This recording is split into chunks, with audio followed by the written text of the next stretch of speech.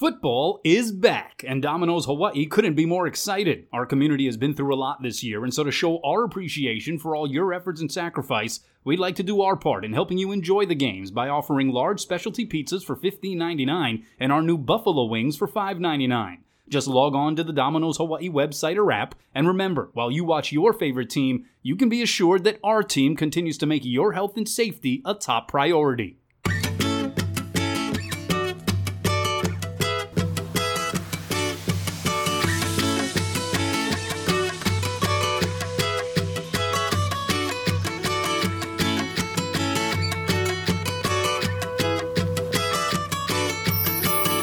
How's it going, everybody? We welcome you to another edition of the Let's Talk Sports podcast with Kanoa Leahy and Jordan Helly. Kanoa out again this week, but fear not, we've got Billy Hull sitting in today, one of our favorites from the old radio show, Honolulu Star Advertiser, writer, covering a whole bunch of other things, combat sports, prep sports. He's the mastermind behind the Hawaii Prep World website. Check that out when you get a chance. Hope everybody had a great Thanksgiving weekend. We record this on a Wednesday in the morning. There's an NFL game that's just kicked off. The Maui Invitational is getting concluded in Asheville, North Carolina. It is craziness all over the place. But I like to reflect back on our warm-up here as we revisit Thanksgiving, if you will. Billy, what's the best thing you ate over the Thanksgiving weekend? Honestly, I ate some turkey, and that's really about it. It's the first year I only had one plate. We had no family. Very, very sad Thanksgiving in the whole household. Did you do the Zoom thing? Did you Zoom anybody into the Thanksgiving dinner? You know, I Zoom my parents. They live in Seattle, so I talked to them separately. But really, it's such a weird year. This is actually a true story. The only Thanksgiving I did is we had a turkey, and I ate it as a sandwich. I literally had turkey sandwiches on Thanksgiving. That's pretty much sums up 2020 right there. Oh, boy. Well, this podcast is off to a roaring note after that bleak story from Billy Hull. Yeah, no stuffing, no ham, nothing. Best thing I ate, pumpkin crunch. Little pumpkin dessert, not pumpkin pie, but instead of nuts on the bottom, it was made with pretzels for those with a nut-averse allergy. It was pretty good, I'm not going to lie. Not going to lie. My mom made it for my niece, who's allergic to nuts, so we went with the pretzels. I got to say, I think she's onto something. Forget the nuts on the bottom of your pumpkin crunch. Pretzels. Oh, interesting. Well, when this whole thing's over, I'm going to have to fly over there. You're going to have to have Mom make one of those for me. There you go. Looking forward to it. I haven't left this island in like 9 months, so any visitors or any traveling I can do coming up will be nice. All right, now that we've got it warmed up, we do want to welcome to the show again Billy Hull of the Honolulu Star Advertiser, sitting in for Kanoa. Kanoa will be back soon, fear not. We also have coming up a little bit later an interview with head basketball coach at Chaminade, Eric Bovair, the Division II school in Honolulu, looking to patch together some sort of season. We will talk to him about that. And, of course, the Maui Invitational host school watching from thousands of miles away. As we mentioned, that tournament is concluding later today. Texas and North Carolina playing in Asheville, North Carolina for that one. All right, Billy, now that we've got it warmed up, it's time for game time. First up, the Bows bounce back. That's right, the Rainbow Warriors had Nevada, previously 5-0 Nevada, its first loss of the season with a 24-21 victory this past Saturday at Aloha Stadium. The Hawaii defense put forth another solid performance, a bit of bend but don't break from the War Dog defense. Darius Muasau with 14 total tackles, 9 of them solo for the Mililani product, allowed the Bows to overcome what was another slow start by the offense. Hawaii put together a pretty impressive drive right at the end of the first half to take a 10-7 lead into that break. And from that point on, I thought Hawaii's offense looked about as consistent as we've seen all season. Chevan Cordeiro goes 26 of 32, I should say, through the air, 246 yards passing, 1 touchdown, added 62 yards rushing on the ground, and another score. Calvin Turner, 10 catches, 77 yards, another touchdown. He also had 2 rushes for 28 yards. Melquise Stovall, 5 catches, 44 yards, also ran it once. Really pleased to see Hawaii make it a point to get what I would consider their 2 most dynamic playmakers, get the ball into their hands as much as possible. But, Billy, what was your takeaway from Hawaii's win, which evens their record at 3-3? Yeah, I mean, clearly it was a really good win. I just really like, first-year coach Todd Graham. We've been used to the run and shoot these last few years, and it's really been kind of fun watching just kind of the differences in what we're going to see from a Todd Graham coach team. And I thought, one of the things coming in is I think we've talked about how, Chevan Cordeiro hasn't necessarily been throwing for, 400 yards and putting up the big numbers. He had the one big game against New Mexico. But I thought in this game he really ran, I think, the offense the way they're trying to do it. You mentioned the numbers. He was incredibly efficient. You know, you look at the end of the day, I think it was only 200 something yards he threw for, but he was moving the chains, really efficient, mixing up pass and run. Probably has to have been kind of a tough year for him, right? I mean, he's so used to running the same offense. You know, he got to run. It was such a beautiful fit for him. He got to run the same offense he ran in high school and college with Rolo. And now he's kind of clearly had to learn an entire new offense. And I just thought 6 games into the season, beating a team as good as Nevada, and the way he played it, it really kind of seemed like he's kind of starting to kind of really figure this out, and he looked really good. Yeah, I mean, in last week's podcast, I was pretty critical of this offense, but I thought we really saw some signs of improvement, and I think it's a really good point by you because not only is it a new coaching staff coming in and trying to make it work, but also the players adapting to this new scheme, and for Chevan Cordeiro learning an entirely new offense, and you would anticipate there would be some growing pains, and we saw that through the first 5 games in particular, but the efficiency we saw from this offense, I think one thing that had sort of been a crutch in the first 5 games was an over-reliance on big plays, on those big chunk plays, without being able to sustain drives. And what do we see against Nevada? Some long sustained drives late in the half in some critical situations, including that last drive where they converted on 4th and 6 to basically ice the game and not allow Nevada to get the ball back. And so seeing that consistency from the offense, some of the quick, short throws, I think were a big improvement for this group. And you get the ball in the hands of guys like Stovall and Calvin Turner, and they can really make some things happen for your group. And I thought that was something that they can parlay forward. But defensively, Billy, as well, this is a group that, you know, hey, Coach Todd Graham came in, right? They're going to play fast. They're going to play aggressive. It's been repeated by defensive coordinator Victor Santa Cruz. We're seeing a little bit of that. They're a little undersized up front, but they're a group that has really done well to keep their offense in games here over the last few weeks. Yeah, kind of that bend, don't break approach you talked about. But I thought the Nevada game especially, we keep talking about what a crazy year it's been and not having the practice time. And, you know, the 6th game into the season, I feel like this Nevada game is really where we kind of saw everything come together on both sides of the ball. And defensively, look, the guy that I've just been enamored with, and, you know, as a guy who, you know, covered high school sports for a long time, covered a lot of high school football, Darius Muasau. I mean, he was a decent player. You know, he played 2 ways in high school. He was a running back a little bit. You know, they used him in crunch time on the offensive side of the ball. But the way he has just come on for this team, and you know, he's been amazing. He's everywhere. He's a ball hawk. And he's just the perfect example of we see it every year. There's always, I would say 4 to 5 guys that are a little under the radar in high school football that don't have, you know, maybe the measurables. They're not the highly recruited kids, but they're football players. And they're always the guys who say if they can just get to the University of Hawaii, they're going to have a big-time impact. And Darius Muasau is one of those guys, and you're seeing it. I mean, he's now one of the elite playmakers on that defense, and he's a big part of their success. Yeah, without a doubt. And as we record this about 11 a.m. on Wednesday, late yesterday it was announced that the game at San Jose State for the University of Hawaii, that's 4-0 San Jose State and battling for a spot maybe in the conference championship game. Brett Brennan has done a terrific job there for the Spartans. We knew that it was going to have to be relocated if they were going to play it because of restrictions there in Santa Clara County. It's forced the 49ers to move a couple of their home games to the Arizona Cardinals Stadium in Glendale. Stanford's looking for a temporary home as well. San Jose State in that mix. And there had been, you know, reports that maybe they were looking at taking it up the coast to Humboldt, where they held fall camp this year. But it was reported yesterday and confirmed by the parties that be that game will actually take place at Aloha Stadium. So another home game for the University of Hawaii that will give them 5 home games if they do indeed complete their season next weekend against UNLV as well. They will get an additional home game. San Jose State will travel, sort of what happened to San Jose State when they were supposed to go to New Mexico earlier this season. Restrictions in Albuquerque forced that game to be relocated to the South Bay. And so they will convene at Aloha Stadium for the 2nd year in a row. It always seems to be an exciting ball game when those 2 teams get together over the years. I would anticipate maybe another similar showing here, but another opportunity for the Bulls to knock off a would-be unbeaten run. You know, pretty exciting game in the Mountain West, right? You've got this Hawaii team who coming off their best performance of the season against Nevada. San Jose State's undefeated.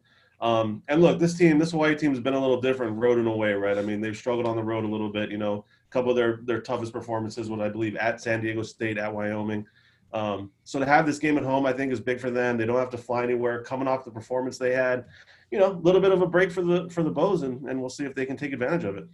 All right, switching gears here, we move over to the cage, if you will. Hawaii MMA has been growing for years. Billy Hall has been a guy who has been a lead reporter on combat sports for the Honolulu Star Advertiser. So perfect guy to have on as a guest host for this episode of the LTS pod. 3 Hawaii fighters were on last weekend's card, a UFC Fight Night card in Las Vegas. All 3 of them unfortunately lost. Kai Kamaka, maybe the most high profile of the 3 on the main card, lost by TKO punches to Jonathan Pierce. Kind of got caught in a vulnerable position in a fight that seemed pretty up and up until the middle of that second round. On the preliminary card, Martin Day submitted via guillotine choke against Anderson Dos Santos, and Rachel Ostevez back in the UFC octagon for the first time in a while. She goes down by TKO via kicks in the third round. Coming up as well, we've got the Ilima-Lei Macfarlane title defense in Bellator, which we can get to in a bit. Max Holloway is scheduled to fight next month as he returns to the UFC cage as well. But let's start last Saturday in Vegas, Billy. It was a trio of Hawaii fighters that I think a lot of people were looking forward to on that ESPN Plus UFC Fight Night card. Unfortunately, it didn't quite go the way for the fighters from the 808. Yeah, tough card for them. The guy I kind of want to focus on, though, is Kai Kamaka, because he's a really cool story. He's the guy that's kind of just been biding his time, trying to get an opportunity. He's moved up to the mainland now because he just kind of wants to be around to be ready to be able to take a fight if it comes. And, I think he came off, he won fight of the night in his first fight in the opening fight of a pay-per-view. And he kind of mentioned it a little bit on social media. I haven't had a chance to talk to him in a while, but he mentioned on social media that I think, he kind of got aggressive, and I think he kind of maybe learned a little bit of a lesson. I know you want to go out there and try to put on a show and try to get that bonus and kind of be the highlight of the night. But, he mentioned that he kind of got a little bit too aggressive, and you saw that in the fight. I mean, he was taking a lot of chances against a guy that I thought he could have been patient with. I thought he could have kind of stepped back and kind of just taken his time and picked him apart a little bit. But he was clearly going for the knockout and got caught. So, a young kid, I'm really excited for his future. I think Kai Kamaka has a chance to be a big name in the UFC. And, you kind of look back. We can always look back at the way Max Holloway started, right? He took a couple of losses to start his career before he went on that amazing run. Tough loss for Kai Kamaka, but I'm sure it was a big learning moment for him. And I'm excited to see him get back in the cage because I think he's a guy that's clearly got a future in the UFC. Yeah, Kai Kamaka, a really easy guy to root for because he's got that family lineage of all the fighting Kamakas. And shameless plug, if you haven't already caught the episode, we did have Kai on a previous episode of our podcast just shortly after he had picked up that first win in the UFC cage. Also stepping back into the cage in just about a week's time, Ilima-Lei Macfarlane of Oahu to defend her Bellator flyweight title versus Juliana Velasquez of Brazil. That fight will take place in Connecticut next Thursday, December 10th. It'll be live on CBS Sports Network, so not a pay-per-view card, not behind the DAZN paywall, as have been some of her fights on Bellator. The main card of that event will begin about 5 p.m. Hawaii time. Again, on Thursday, December 2nd, Ilima's 11-0, Velasquez 10-0. Billy, what do you make of this event? The December Bellator card has usually been at the Blaisdell the last couple of years. It has become a huge draw, a huge event, arguably the biggest event on the Bellator calendar the last couple of years when they have come down for those Bellator Hawaii events. We know all that's gone on in 2020, all that's going to prohibit that from taking place. So they're going to do it where all the Bellator events basically have been staged there in Uncasville, Connecticut. Ilima-Lei, this pretty stiff competition for her. Yeah, undefeated fighter. A fighter who's got some good wins. I know she fought Alejandra Lara, really good fighter. I think it was a close fight, split decision.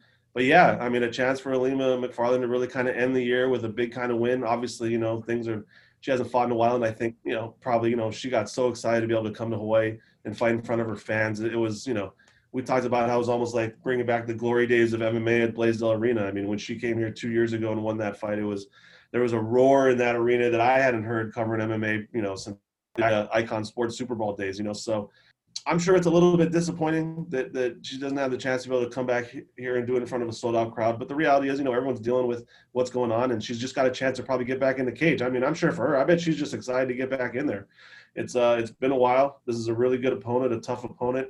Like you said, a chance to fight on CBS Sports Network. And, I think she's probably just looking forward to seeing a really good women's fight in Bellator.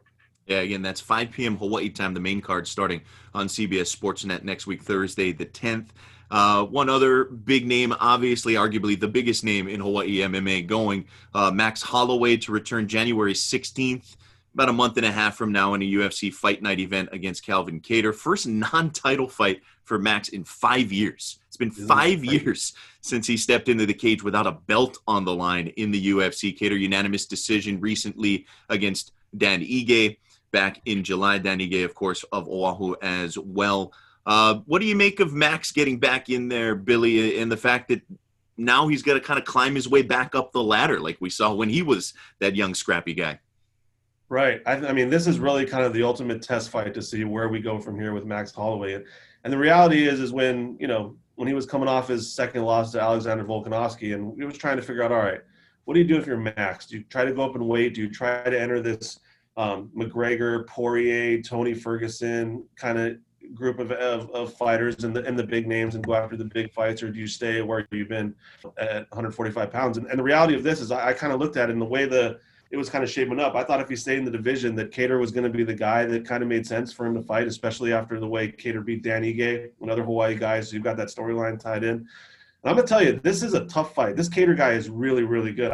When I watched him fight Dan Ige, I said, man, this guy's got the potential to be a champion in this division. So even though he's not really a big name yet, I think he's ranked 6th or 7th in the division right now. This is a really tough fight. This kid is really, really good. So I think this is kind of going to be the ultimate test for Max here because he's coming off back-to-back losses. He's lost 3 of his last 4. He's been on top for so long, like you mentioned, 5 years of title fights. Where's he kind of at? Where's he at this stage? We've seen it. BJ Penn was a champ for a long time, and he suffered those back-to-back losses to Frankie Edgar and was never really the same.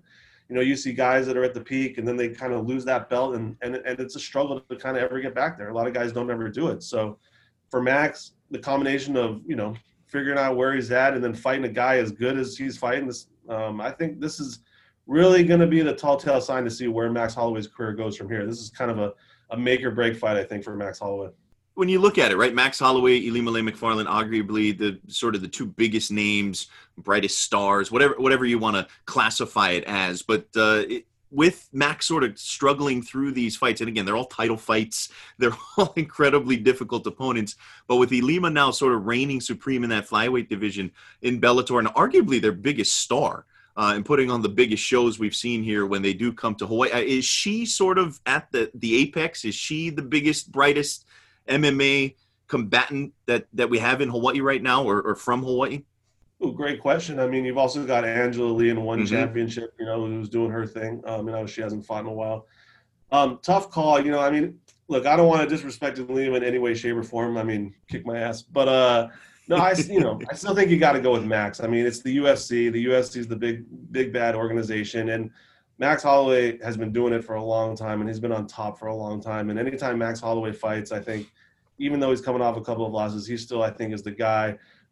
He's had a heck of a career. He's still not that old, man. We've talked about him like he's been around forever, but he's still young. So, no, I wouldn't. I think Max Holloway is still kind of the flag bearer for fighters in Hawaii, but a lot of people coming up. I know Kai Kamaka lost. We talked about him earlier in the podcast, but Kai Kamaka is the guy that has a chance to be on the come up and be really good. So, but yeah, no, I think Max Holloway is still the guy, but we'll see. You lose another fight here, you lose your 3rd fight in a row. Maybe Lima gets a win and she takes that spot, but I still think Max Holloway is still kind of the guy right now in MMA in Hawaii. Did want to get your take on a different sort of combat sport event that took place this past weekend. Yes. The Mike Tyson, Roy Jones Jr. exhibition, whatever you want to call it, pay-per-view that got over 1 million buys. We are getting reports now early this week. Full disclosure, I did not watch it. I did not order it. Billy watched it. It ended in a draw. Right, there were some stipulations and things that went into it, but give us your take. Give us your experience here. I'm just gonna say, and you want to get a little sports hot take. I'm gonna say that the most enjoyable sporting event I've watched in 2020 was Mike Tyson fighting Roy Jones. I loved it. I didn't know what I was getting into. I tuned in and I watched Jake Paul knock out Nate Robinson, a UW guy, which was incredibly sad. And I just kind of thought, oh my goodness, this whole thing is going to be a train wreck. I just spent this money to watch a train wreck. So maybe it was the expectations. We had Snoop Dogg doing the announcing. I mean, it was just wild. There was a whole Snoop Dogg concert that happened before the fight. And I was just like, oh my goodness, I'm totally wasting my Saturday night. And then Mike Tyson and Roy Jones went out there, and it was delightful. I mean, first of all, props to Mike Tyson. Mike Tyson's kind of been in, he kind of had a tough go of it a few years ago. He was in phenomenal shape. He won the fight. He won every round. There was some, they couldn't really judge the fight. There was all these different rules about needing to be an exhibition because they were going to sanction 2 old guys getting in there to fight. I think everyone was worried about Roy Jones. For some reason, everyone was worried about Roy Jones being the one getting hurt. But Mike Tyson looked phenomenal. And I'm telling you, Jordan, if he fights again and you're a boxing fan, you've got to watch it because he was in shape. He was able to go eight full rounds. Well, 8, I guess, 2-minute rounds. No knockouts that maybe people were looking for, but it was fun. And these guys they were going at it. They were throwing. They were looking good. It was so entertaining. I loved it. If Mike Tyson does it again, I'll be first in line to order the pay-per-view. So this, of course, begs the question, right? Because that's sort of what I had read. He looked incredible. Would have won the fight if they had, actually gone after it a bit. Does this lead you to believe that he is capable of stepping in a ring in an actual fight against somebody much younger, perhaps, and get after it for 12 rounds?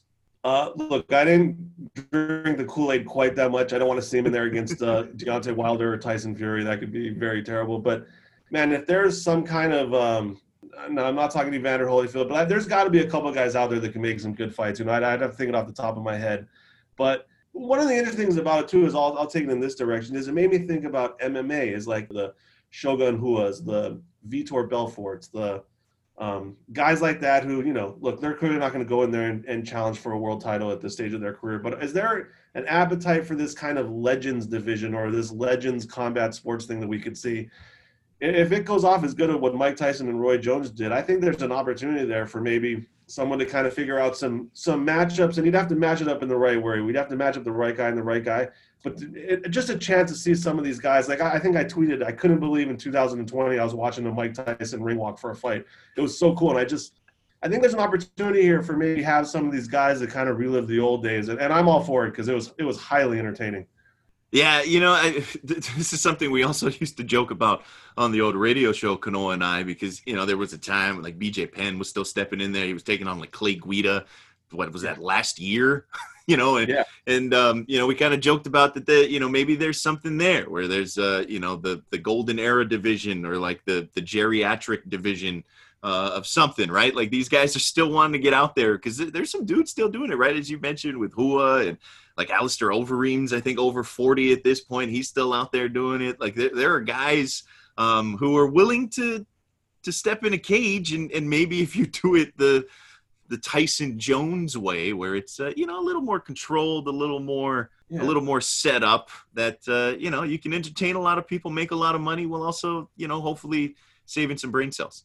Yeah, exactly. I mean, look, Anderson Silva's a perfect guy, right? Anderson Silva still wants to fight, but yeah. I think the UFC doesn't want him to fight. What if Anderson Silva fought Shogun Rua in like a year and they did it, just 2 rounds? Maybe they did 3-minute rounds instead of 5-minute rounds or something like that. I mean, there's a lot of ways to do it, but just the nostalgia.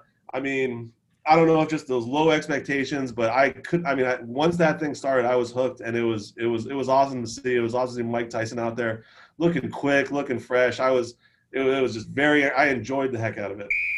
So, of course, that lets us sort of segue into some topics here that can kind of center on Billy's favorite teams. He's already talked about UW, 3-0 University of Washington, atop the Pac-12 North as we currently record this thing.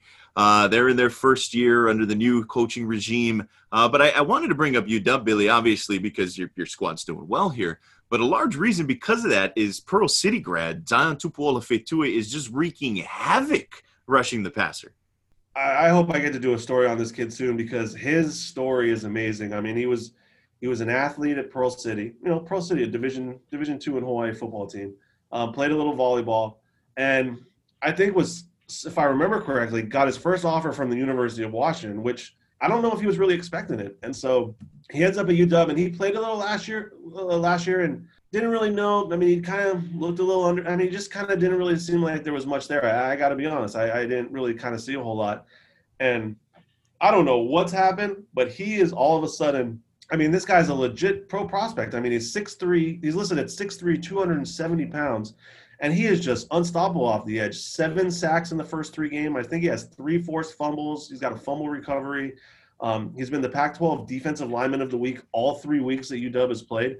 And you see a guy 6'3", 270 moving the way he is. I mean, he has all of a sudden gone from, kind of a not well-known recruit to one of the best defensive players in the Pac-12, and a guy that, if you're looking at how you project to the next level, a guy 6'3", 270 that can run and is as strong as he is coming off the edge. I mean, he's got a legitimate NFL future ahead of him if he keeps this up, and it's a crazy story, and it just shows, man, you can find talent anywhere in Hawaii. You can find talent. You can find guys that can end up playing in the draft one day. It's really cool to see. Yeah, he was incredible at Pearl City. I mean, he played on both sides of the ball. He was great on their volleyball team. The other thing that makes him a really intriguing prospect, and you see it when he plays out there, I mean, he's got these really long arms that allows him to get off of blocks and get after the ball when he's rushing the quarterback as well. We've seen him force those fumbles. He is special, and I'm with you. I don't think it's too hyperbolic to say that he's got the physical makeup and some of the early signs of a dude who can really have success, not only in his UW career, but potentially at the next level.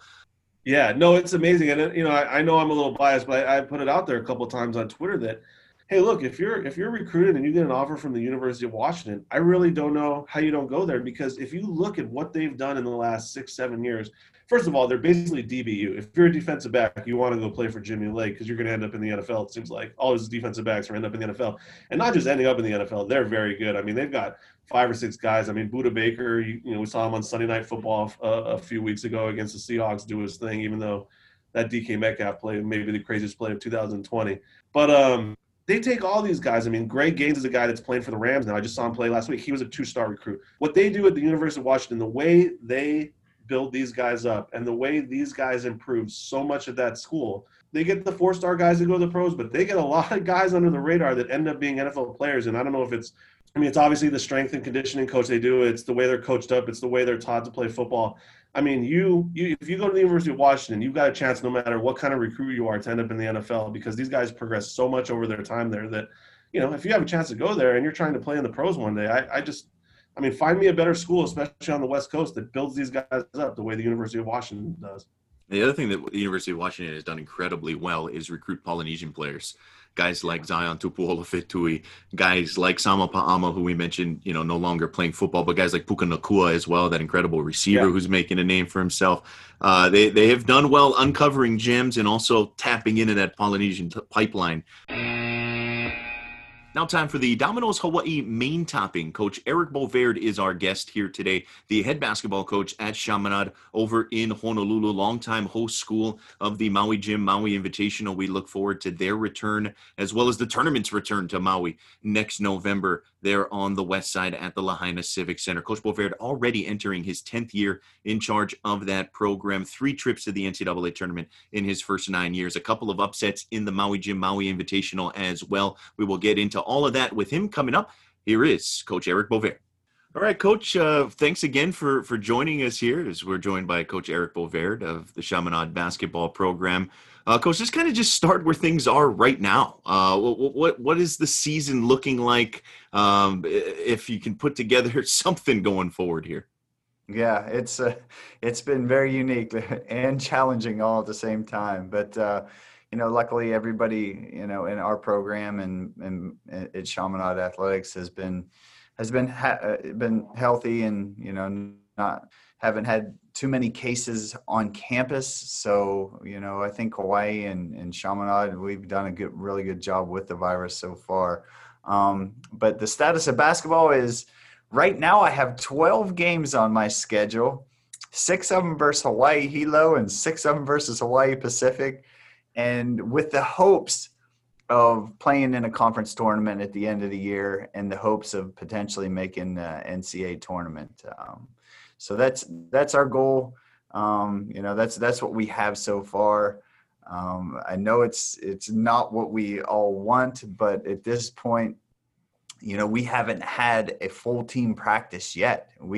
This entire fall, we have been, practicing in small groups without contact. And, the first couple of months we were practicing outside with small groups and no contact. And, I had to start wearing a bucket hat because my bald head was getting scorched out there. But, that's where things are now. Hopefully things continue to improve in Hawaii and we're able to, continue to do more and more things.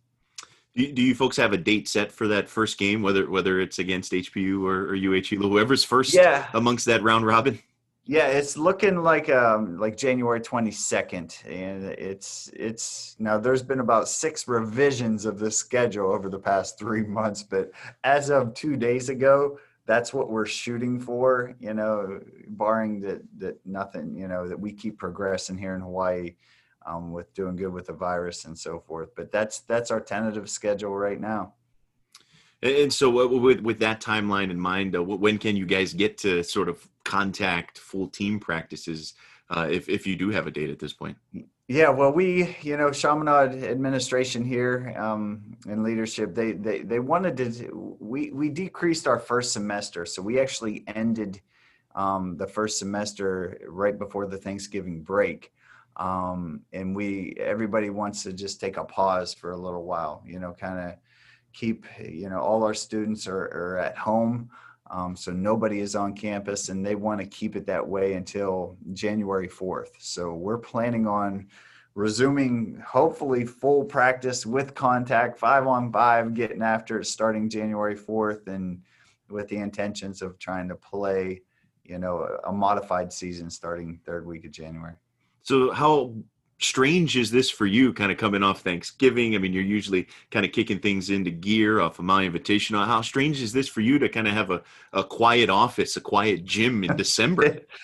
It's, I have to tell myself, what month is it again? Wait, Thanksgiving, I'm doing what? And then, having all this, I've never had this time off in my past 17, 18 years. Well, basically probably my whole life, to be honest with you.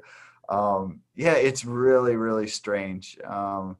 Typically last week I would be at the Maui Invitational, whether, we're playing in it, or it's our year off. I would still go over and, take in basketball for 3 of the days and be there for 5 days and so forth. And so it was definitely really strange. And it was even more strange to watch it on television, because I've seen it live for the past 9 years. And, so it kind of took me back to kind of a little nostalgic as far as, when I was growing up, I would watch the Maui Invitational on TV, usually back at my home in Pennsylvania. And there's a good chance there was snow on the ground. Now I'm watching it in Hawaii, and it's being played in North Carolina. So definitely strange. The championship game just finished up, and was definitely a good game. Yeah, an exciting one. Texas in a nail biter, I think by 2 over North Carolina, just before we started recording here.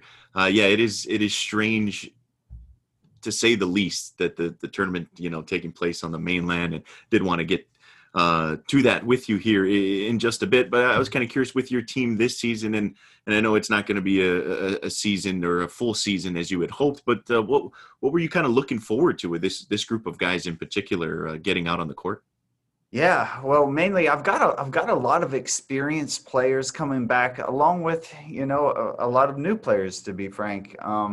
But the experienced players I have, they have been really good role players for us over the years, and kind of waiting to see who out of those group is going to step up and be key contributors for us. We had a really good recruiting class, at least from video from last year, and at least from, on paper. I have not seen them compete against each other yet. I'm really excited about this team. I think this is a team that we can play the style I want, pressing and a full court up tempo game, and score a lot of points, but also stop people from scoring, and a fun style of basketball. I'm really looking forward to getting that opportunity to coach them and progress at it.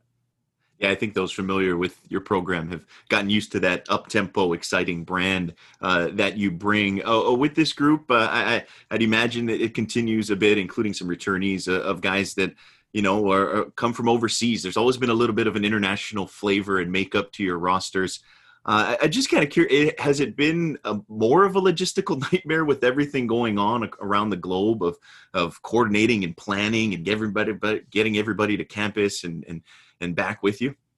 Yeah, it's been, I didn't even know what Zoom was 8 months ago. Never heard of it. Only been on Skype a few times. And next thing I know, we're having, 2 times a week team meetings on here trying to just figure out, what's going on in Hawaii, what's going on where they're from and so forth. Half of my team, we didn't start school in person until I think the end of September. So most of my players actually stayed home until that time period. So we started school online, and so it's been a really, really strange year. There's no doubt about it. And typically we do have a lot of foreign basketball players on our team. This is a year where I'm thinking I have one guy in Australia that didn't make it over here for the first semester. We actually, it just didn't work out. It just didn't work out. There wasn't good timing of getting him here. And then, him having to go somewhere for about a month, over this break here. So he's going to join us in January and start, but I don't have as many foreign guys as I typically do. We still have them scattered out, Kansas, Nebraska, and places like that. But it should be an exciting group. Yeah, looking forward to them come January. Kind of wanted to get into some of your experiences here. Can you believe that this is going to be your 10th year now at Chaminade? At this point, you're second all time in wins for the Silver Sards, behind the legendary Merv Lopes. But where's the time gone, Coach? It's unbelievable. Yeah, unbelievable. It just seems like yesterday I was coming over on a plane with one child, 1-year-old. And then next thing I know, I've got 3 children, and they're 10, 9, and 5. So it's crazy. The time has really flown. I guess, time flies when you are having fun. And I've had a lot of fun being here in Hawaii, and, and plan to stay for a long time. But yeah, when I first started, I honestly thought 2 or 3 years and probably something else will come up and we'll move on to something else. And I've had opportunities, but this is a hard place to pack up and move away from if you're not moving to something that you feel is better. So there's not too many places better out there. So, so definitely it's been a fun time. We've enjoyed every bit of it. It's really unique to see, our kids grow up in Hawaii when we've grown up in, most of my wife was from a small town in Indiana and grew up on a farm, and I grew up in rural Pennsylvania. So my kids are definitely having, incredibly life experiences that we never had growing up. Yeah, you Brockway, Pennsylvania, if I'm not mistaken, right? Your hometown, and then you go to West Liberty, or 2-time All-American guard at West Liberty Division II school there in Wheeling, West Virginia. Yes. Kind of nestled between the Ohio and Pennsylvania border. So you go from Brockway, Pennsylvania to Wheeling, West Virginia. You're an assistant there for 7 years. Had a lot of success as part of that coaching staff as well. And then you make it all the way to Honolulu. So did you ever dream at some point that you would be calling Hawaii your home after spending all those years at Pennsylvania, West Virginia area? I kind of hoped it whenever I used to watch the Maui Invitational come on TV. But I kind of think this journey all began with watching the Maui Invitational on TV. And then number 2, there's a guy by the name of Roger Wiley that's the head football coach at West Liberty that grew up on Oahu. And, I was really good friends with him, and he would always talk about Hawaii. He'd always bring me over his house for lau lau and poi and stuff like that. So, we'd have a lot of conversations about Hawaii. And so whenever I got married, he's like, you got to go to Hawaii. So we did. We come and stayed at the Royal Hawaiian, then went over to Kona for several days, and, fell in love with it when we did come out here. And then ironically, the job came open. I think it was a year later. And, I looked at my wife and said, hey, can I apply for this job? And she's like, yeah, go for it. What the heck? I knew she thought that there's no chance that I would get it. And next thing you know, you're in the final 5, you're in the final 3, 2, and you get offered the job. I'm like, whoa, we're leaving West Virginia and we're moving to Hawaii. The looks on people's faces was amazing. Yeah, I can just tons and tons of people. Can I come with you? Can I just, do you need an assistant coach? Do you need a ball boy? I want to come too. So it's been a great ride for sure. Yeah, I can't imagine that transition, and it's worked out terrifically well. You've been to 3 NCAA tournaments over the course of your first 9 years, 2 wins at the Maui Invitational, of course, that win over Texas in 2012, and then kind of the rout against Cal in 2017, won that one by 26 points or so in that matchup. How do those achievements sort of compare? You know, obviously getting to the NCAA tournament, putting yourself in a position to make a run, chase, you know, everybody's ultimate goal of winning a national championship. And then also the fact that your season usually begins in large part at the Maui Invitational on national television, opportunity to play these powerhouse programs. How do those kind of compare as you sort of stack up accomplishments here in your tenure? Yeah, you know, it's almost like 2 different seasons. You know, it really is. When you're preparing for the Maui Invitational, when you're preparing to play Kansas or North Carolina or, you know, people like that, it's a completely different preparation, you know, than we would normally be preparing for our season. So I kind of look at it as almost 2 seasons. Now, I've learned over the years that if you try to play incredibly up tempo versus Kansas and you're pressing them, you're trapping them, you give up some dunks at the other end. You know, so we kind of change our style a little bit when we play those teams typically. You know, a lot more double teaming in the post and stuff like that. And then, but you know, there's definitely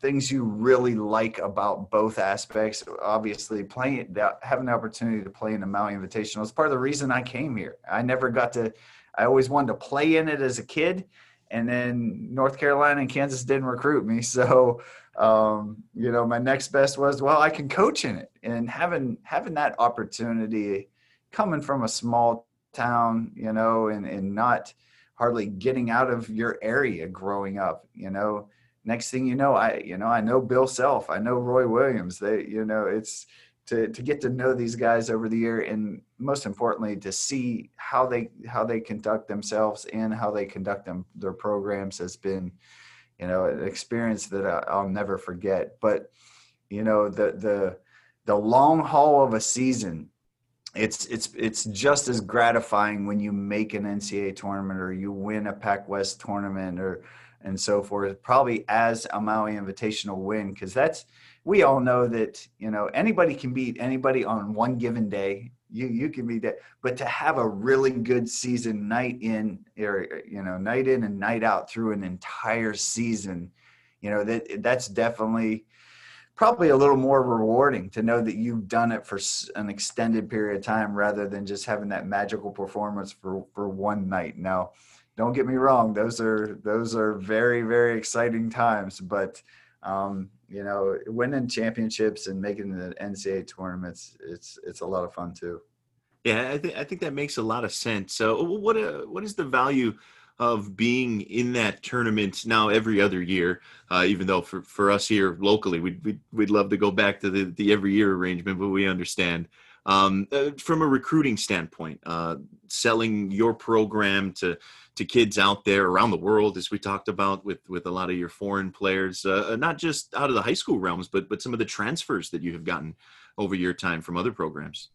Yeah, it's huge. I mean, they're like me. You know, they didn't get recruited by those high major schools, but everybody wants their shot at them. You know, everybody wants their shot to compete against those guys to see where you stand. And, you know, Chaminade is a place where you get that opportunity. You're gonna get that chance. Even in the years that we don't play in the Maui Invitational, we go play those teams on their home court, you know. So we were scheduled to play at UNLV and at Stanford this year. Those games had to be canceled. But 2 years ago, we went and played at San Diego State and at Arizona. And, you know, even in those years, it's an incredible experience. I didn't know how we would like it. You know, obviously, if it was up to me, I would play in it every single year. There's no better tournament in the world to me. So, yeah, of course, I'd rather just play in that but, you know, people have decided that that's in the best interest of Chaminade. So I'll definitely support, what our administration and Kemper Lesnick, what the plan they come up with. But yeah, it's so much fun to play in that tournament, and to be able to recruit guys it's a big sell, and there's no doubt about it. So it's again, having that opportunity is something that we provide here. Yeah, I was kind of curious to ask you about the mainland trip last year, because not only did your squad get that experience of going up playing, in Arizona at San Diego State, you played really well, right? I mean, you had a lead on San Diego State at the half in that game, lost by I think 4 or 5 in that matchup. You were down only 2 to Arizona on the road, only lost by about 10 in those games. And so you not only going up there, but being competitive and taking your team on the road for those experiences. Just kind of the value of that experience as part of this arrangement with the tournament with Kemper and Chaminade. Well, I can tell you this: we walked into, I've seen it for years, but we walked into Arizona's arena, and you look up at all the great players that have played there. They have their names written up there, and then you think back, wow, I forgot that he played there. They have so many of them written across there. And the game itself was either sold out or really close to sold out in both games versus Arizona and San Diego State. Now, we've never played in front of crowds that big. Even at Lahaina Civic Center, there's 2,000-3,000 people. It's packed, everybody yelling. But you go into those places, and there's several more thousand people. So just a really, really fun experience, and to play really well, and to have San Diego State's student section screaming at us the whole time. It was fun. It was a lot of fun. We had a blast. We were glad that we were, because you don't know how you're going to respond in their environment, on the road and so forth. That I had never done that before, so I didn't know what to expect. I knew that we would give it our best shot, but sometimes playing these top level teams, your best shot isn't good enough. But it was a lot of fun. It was a lot of fun. I was really looking forward to going to Stanford and UNLV this year and so forth. But we'll be back in the Maui portion of the Maui Invitational next year. So looking forward to that. Yeah, us here too on Maui, I can assure you of that. We touched a little bit on the fact that the tournament was in Asheville, North Carolina a bit this year. I thought, they did a nice job of keeping the Maui flavor, if you will. They've still got Maui on the baselines. You still got the big Maui Invitational logo at midcourt, which of course has Chaminade on it as well. And so, just the fact that Chaminade's still, emblazoned on the court, Maui is still emblazoned on the court. What'd you make of sort of the look of things and the setup there in Asheville? Yeah, I thought they did a great job. I really did. I was actually supposed to be there. I was going to go there. Up until about a week ago, I had every intention of going and being part of the bubble there. But unfortunately, in our small towns, we were going to tie it in with, a Thanksgiving vacation, maybe leading into Christmas and so forth. But the virus has really crept around our small towns. And, just for the sake of our parents and older people in our families, we thought, it might be best for us to just stay here. So I actually canceled about a week ago. And when Monday morning tipped off, I did have that feeling of, man, I wish I was there. Why didn't I just go? But, I was happy to watch it. I thought they did a great job.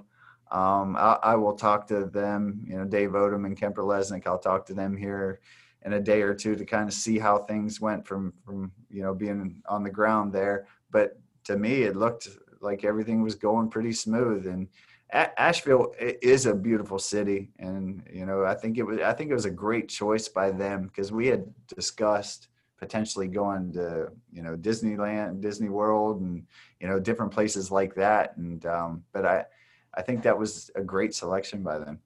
Yeah, I agree with you. From what I've been able to watch, thought they did a really nice job there.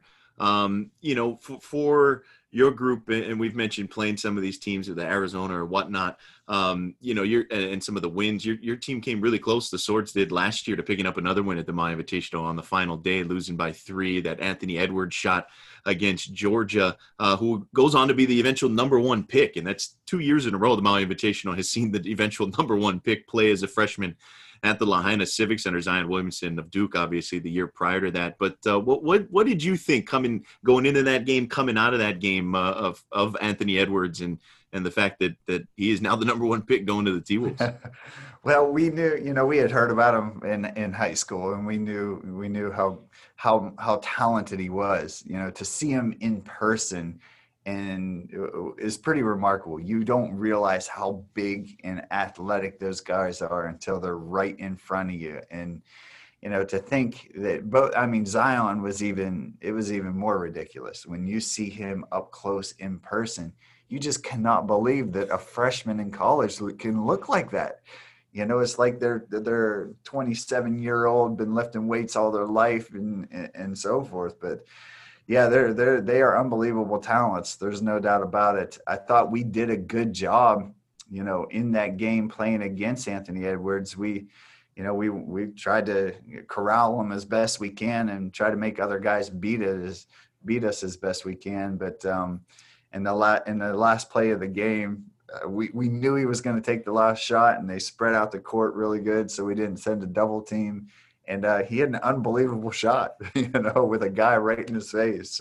I think back to, we have 2 wins in my time here in the Maui Invitational, but there's so many more that we could have had. Mm-hmm. So it's heartbreaking, the fact that, imagine if I was sitting here and we had 7 wins, because I think about 5 or 6 games where they could have very easily gone our way over the years, and just a couple breaks down at the end, and next thing you know, you win.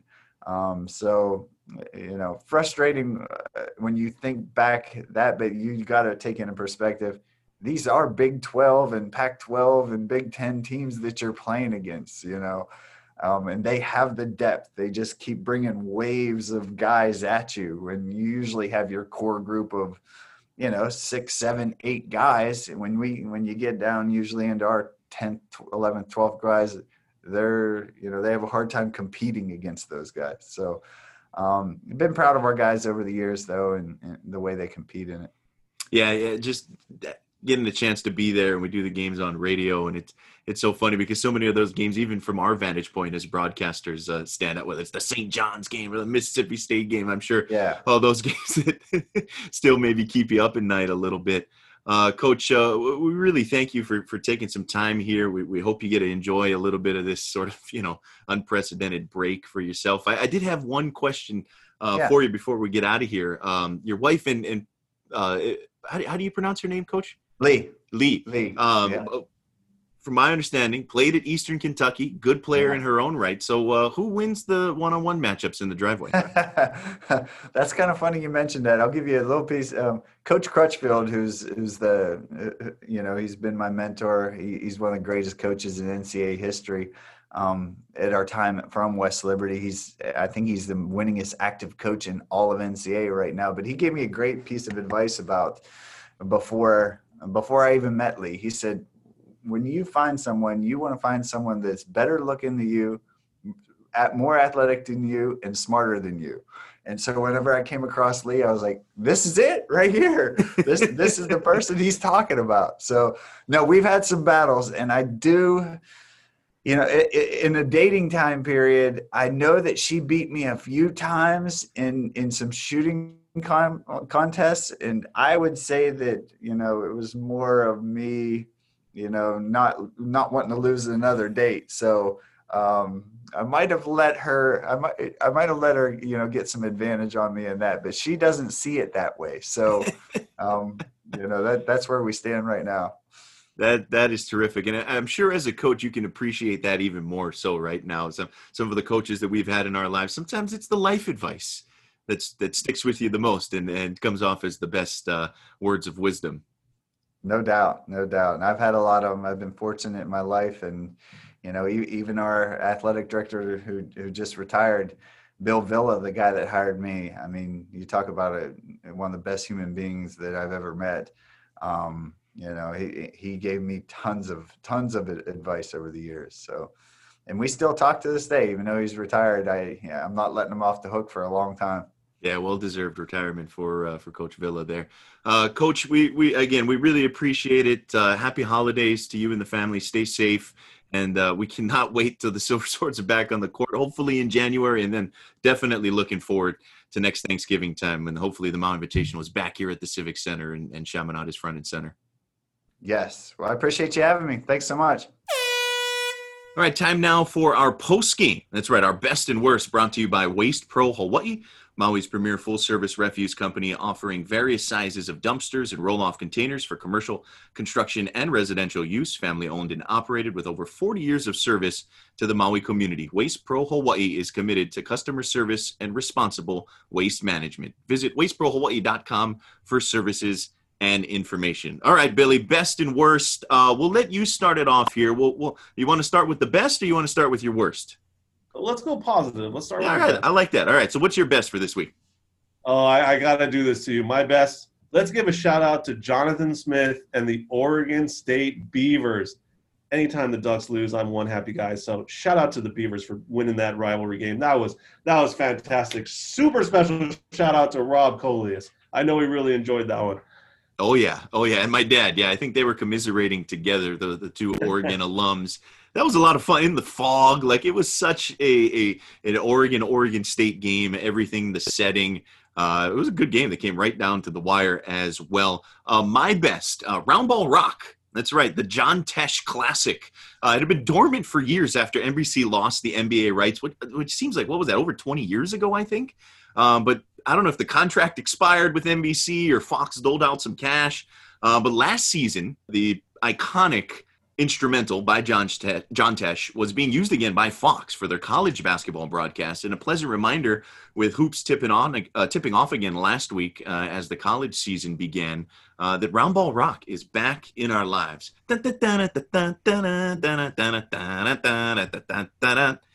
It's my favorite sports-related theme song, music, whatever you want to call it. It is brilliant, and I'm glad it's back in our lives. Does everyone feel this way when they get a little bit older, that just everything was so much better in their childhood? But it just seems to me that the production for most of these sporting events, I mean, there's just nothing like NBA on NBC. Like, that was like the thing. And it just, man. Yeah, I don't know. It just seems so much more iconic back then. So I don't know if it's just like you look fondly on your early years, but I mean, I miss those stuff. I mean, NBA and NBC was just legendary. Yeah, the only thing, and this is nostalgic as well, the only thing that compares to me was Keith Jackson voicing over the intro to the BCS National Championship games on ABC. That music as well with Keith Jackson, just absolutely iconic. All right, we'll transition to our worst here. We'll end it on that. I'll go first here, Billy, and then we'll let you go. You may have a little bit more of a upbeat worst, perhaps, but there is some positive news coming out of mine. My worst, Rigoberto Sanchez, the former University of Hawaii punter, current Colts punter, one of the best in the league at doing it. His cancer announcement earlier this week, he announced that he would be undergoing surgery to remove a cancerous tumor. They caught it early. He hopes to return to football after, an indeterminate amount of time. Reports were that the surgery went well. They are very optimistic about things, but just completely unfortunate. That's a good Colts team that is in position to make the playoffs, and Rigo is going to be out for a little bit, but football, of course, kind of small potatoes at this point as he takes care of his health, and we wish him nothing but the best. One of the all-time greats for the University of Hawaii, and a guy that, if all things go according to plan, he should have a lengthy rest of his career there punting the football in the NFL. Yeah, totally. I totally agree with you. Wishing all the best to him. My worst, we ended up talking about it, so I feel like maybe I should switch it, but really, I went from UW pulls off this big comeback against Utah. I'm feeling good. I turn on switch the old TV to the pay-per-view, and watching my beloved Nate Robinson get completely laid out cold by Jake Paul. It was tough, man. I got to admit, there might have been a tear or two. It was tough to watch one of my favorite athletes of all time just get humiliated like that. And then the social media backlash after it, in the world we live in today, all the jokes and everything. I feel for my boy. Prayers for Nate Robinson. Yeah, that was rough. That was rough. So we'll end it on that note. Billy, big thanks to you Kanoa will be back soon. Hit us up on Twitter at Jordan Helly, at TalkSports808. We will be back next week as well. You can bother Kanoa at Kanoa Leahy if you so choose. And Billy, what's your Twitter handle if they want to send you some complaints after they listen to this episode? At Billy Hull, you're going to get a whole bunch of maybe Seattle sports tweets and UW tweets, and then, occasionally a terrible joke or two. So, yeah, come follow me. All right, that'll do it for us. Take care, everybody. Mahalos to Billy.